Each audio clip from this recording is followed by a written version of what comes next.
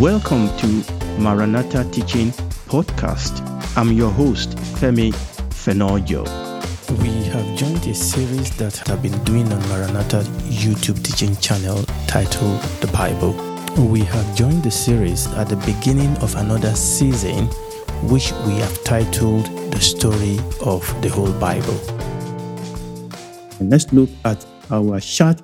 That is the chart that we have been using. We are looking at the story of the whole Bible, and we have been spending some time here, some precious time, looking at the beginning. So let's read once again our scriptural reference in Genesis chapter 1, verse 31, which ends Genesis chapter 1. And God said, God saw everything that he has made, and behold, it was very good.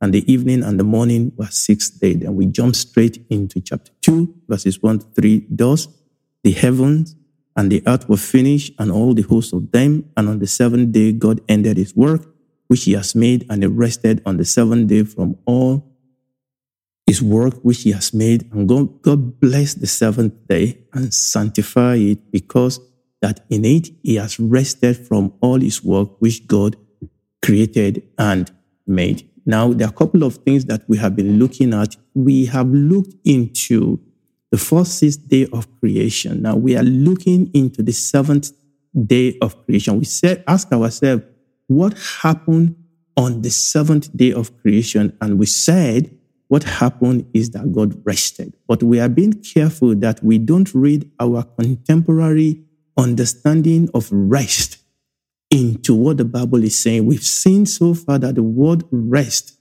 in the original Hebrew is the word Shabbat, and it means to cease. It means to cease. Okay? We said that the word rest is, we must not think about rest in the sense that God has been creating and he was tired and he was overwhelmed and then he has to take time out. No, that is not the word there that is being used. This word actually means that God stopped doing something that he was doing, but actually we are going to see that God started doing something else. One of the things we will see is that the 6 days were laying foundation for the seventh day. This is very, very important. The seventh day is connected to the 6 days. The 6 days as a whole, as a foundation, as a whole, a process of creation. And God then enter into this seventh day. And we have read in that place that God rested from his work. And God blessed the seventh day and God sanctified it. And one of the things that we have touched on, which we are going to still push into, is the fact that this concept of rest is actually connected to every other thing that we've been talking about creation. We said creation is not really about God creating, physical things. Creation is really about God. Genesis is about the creator, just like history is about him. And also we need to understand that just the same way that the 1 to 6 is not really about the plant and the animal, it's about God doing those things. The same way, it is important for us to understand that the seventh day is not about the day, it's about God that is doing something on that seventh day.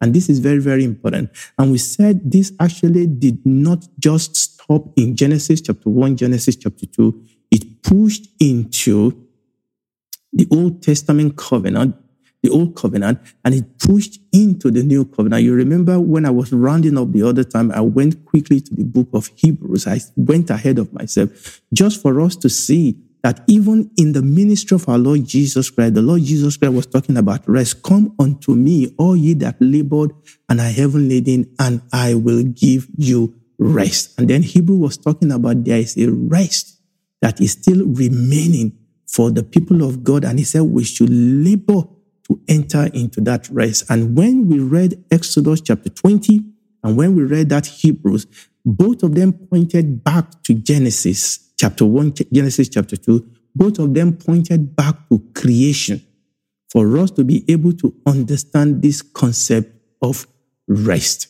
And I said that we must be very, very careful we don't read our contemporary concept of rest into what the scripture was saying over there. That when the Bible talks about rest, and I did mention that we need to understand that That word is Shabbat. I've mentioned it now. And the fact that the record or the narrative of creation in Genesis chapter 1 did not actually end in chapter 1. It actually ended in this verse 3 of chapter 2.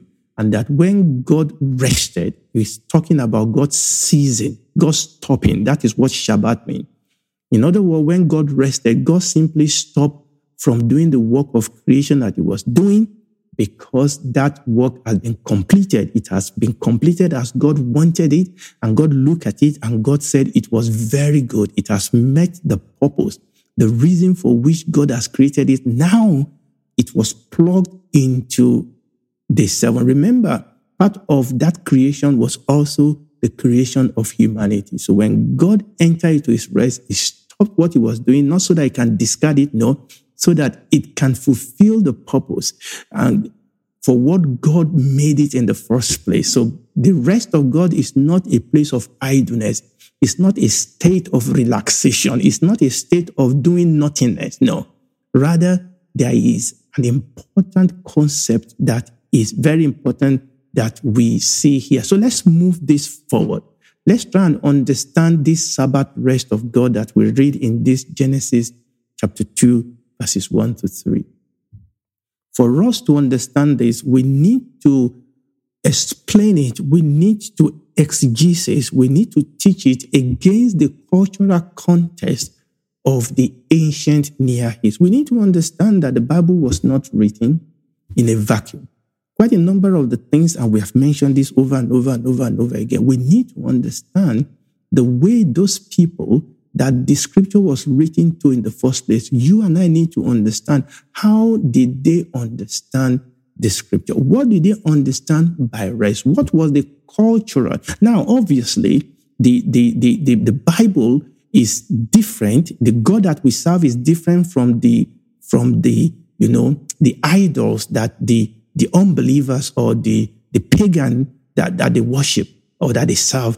But the culture, we're talking about the culture. You need to understand there are some things that the Bible doesn't explain to us because the people to whom it was written, they understand the culture. When the Bible says kingdom will rise up against kingdom, that actually means something in that culture. When the Bible says there are some of those things that will miss them totally because we try to explain them from our own contemporary point of view. I remember somebody's trying to, accuse the Lord Jesus Christ of not respecting his mom because he says something. That is because this fellow was filtering what he was reading through from the scripture, was filtering it through his own contemporary culture. No, you can't do that. You are going to get the wrong end of things. For example, in my culture, when you greet elderly people or when you talk to elderly people, you don't look them straight in the eyes. In my culture, that is disrespectful. In the culture that that was born into. But I'm now in UK. Actually, in UK, if you speak to people, even if they are your boss or even if they are your elder, if you speak to them and you don't look them into the face, it shows that you are not confident. It shows that you are hiding something. You see, you need to understand culture, right? If my daughter or my son is coming to me in my culture here and they try to prostrate, you would think, are they fainting? Are they collapsing or something? No, my children will not faint in Jesus' name. But in my culture where I was born, when you approach an elder, you greet them by prostrating, or the women, they bend the knee. But that is the culture. The culture is neither evil or wicked. Now, there are some evil practices in some culture. For example, people sacrificing things. So I'm not talking about that. We're talking about the culture, the way, the manner of life, okay?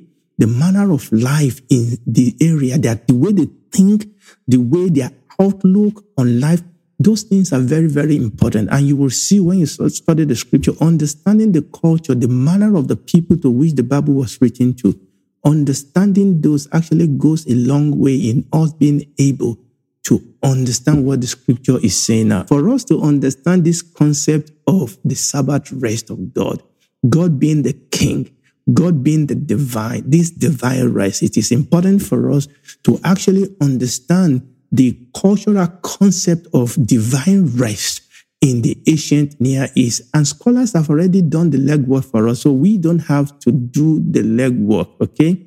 So we need to understand these subjects of divine rest, okay, by looking at what they've told us about this culture of the Near East, and that will help throw light for us on the biblical concept of divine rest. Now, scholars of ancient Near East told us that in that culture, among other things, divine rest is achieved after acts of creation that brings order. Obviously, that is exactly what we see in the book of Genesis, in the Genesis account of creation. So that's the first thing. Divine rest is achieved after act of creation that bring order. In other words, you don't enter into rest until the work of order, the work of creation. What did we see God doing in creation? He was putting order. Remember, we said this is about his kingdom. He was establishing order. He was establishing, relationship. He was establishing flow of authority. He was creating and establishing, relationship between the physical world and the living things, the living creature, relationship between creature and creature, but also ultimately relationship between the creation and him himself. So that's the first thing that the scholar have told us, that in that culture, among other things, divine rest is achieved with the act of creation that brings order. Number two, that divine rest is achieved in the temple. And this is very, very important. The divine goes into rest because they have completed their works of setting things in order. And that the place of rest is the temple. We are learning from the culture, okay, from the understanding. Where does the gods go to rest? The gods go to rest in their temple. The fact is that divine rest is achieved in the temple. In other words, it is the temple that God goes to rest. Is the temple is the center of order. And that will explain to you why the Lord Jesus Christ was so angry with the leaders of Israel. Because the temple is at the center of what God was doing with his people. Okay, the temple is very, very important. Where does God go to rest? Where is the presence of God? Where is the glory of God? Where do you go to meet with God? Is in the temple. And that was why the Lord Jesus said, my house shall be a house of prayer. You have turned it into a den of thieves. And that is why the devil wants to corrupt the temple, wants to confuse the temple worship, wants to bring in false doctrine, because that is the source, that is the center of rest, is the temple. What does that tell you? The Bible says that we are the temple of God. We as individuals, again, I'm going ahead of myself. We as individuals and we collectively as a body, we are the temple of the Lord. Remember, the temple is actually the center of order. The temple is the center of rest. So where does the divine go to rest? Is actually in the temple. So we said the divine rest is achieved after the word of creation that brings order. Isn't that what happened when we are born again? If any man, if any woman be in Christ is a new creature. All things have passed away. All things have become new. Then the temple is where God comes to rest. So God makes us his own temple. He takes the heart of stone, then he gives us his own spirit. He comes to dwell in us. We know ye not that you are the temple of the living God. As an individual, if you're a Christian, and as a body of believers, we are the temple of God. And the rest of God is where his temple is. But the third thing that we need to understand is what is really happening in this rest. They said to us that divine rest is characterized by ongoing control and stability. Now, this is very, very important. This is the reason, this is what God does when he's resting. Now, remember what we said, that the rest is not that God is recuperating or recovering or relaxing. No. Actually, God still works when he's resting. So when the divine rest, they've done a work of creation. Maybe there was a disorder. There was, confusion. They've set things in order in the kingdom. They've vanished the rebellious. They've vanished the evil and the wicked. They vanished them. And now they go into the temple to rest, or they go in there to rest. The rest there.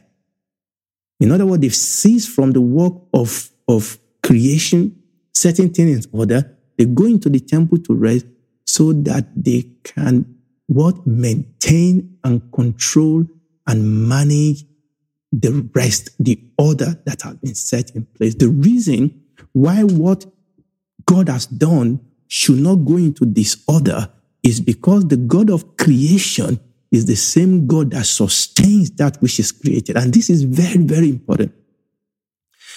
So this rest, in that concept of rest, is this concept of God actually maintaining what he has started. Is the concept of stability. And I will use that word very soon, is the concept of peace, is the concept of God, maintaining and sustaining that which God has created. So I'll go through that again. So this concept of divine rest, when we look into the culture and the understanding of the ancient Near East, which we now see that actually is revealed for us in the scripture, we'll see that the divine rest is achieved by act of creation that brings order. Number 2 is achieved in the temple being the center of order where the rest is actually administered. Why is that? Is because the same God that created the universe, that same God is in the temple maintaining that which he has created. People always talk about maintenance culture.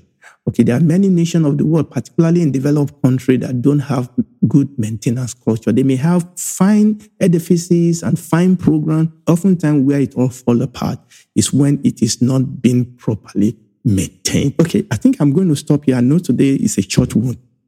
I'm going to stop here by the grace of God, and we're going to pick it up over here. Remember what we are saying is this understanding that we have seen of what divine rest means, and we can actually now see it in the scripture that is about God. It's about God who has finished creating in 6 days, entering into his temple so that he can maintain that which he has created. And we are going to see where we come in as human. And if you are listening to me, God has given us a name that brings rest. It's the name of Jesus. Come to him today. Come to him, ask him to save you, and he will. Admit that you are a sinner, that you need him, that you want him to. You can't help yourself. For God so loved the world that he gave his only begotten Son, that whosoever believes in him will not perish, but have everlasting life. Ask him to save you, and he will. He will come into your heart, take away that heart that is dead. Amen. He will give you a new heart. You will become the temple of God, and you will be able to experience his rest. Do it today in the name of Jesus. We sincerely invite you to check out our teachings on YouTube, Maranatha Teaching Channel. They will bless you. Thank you.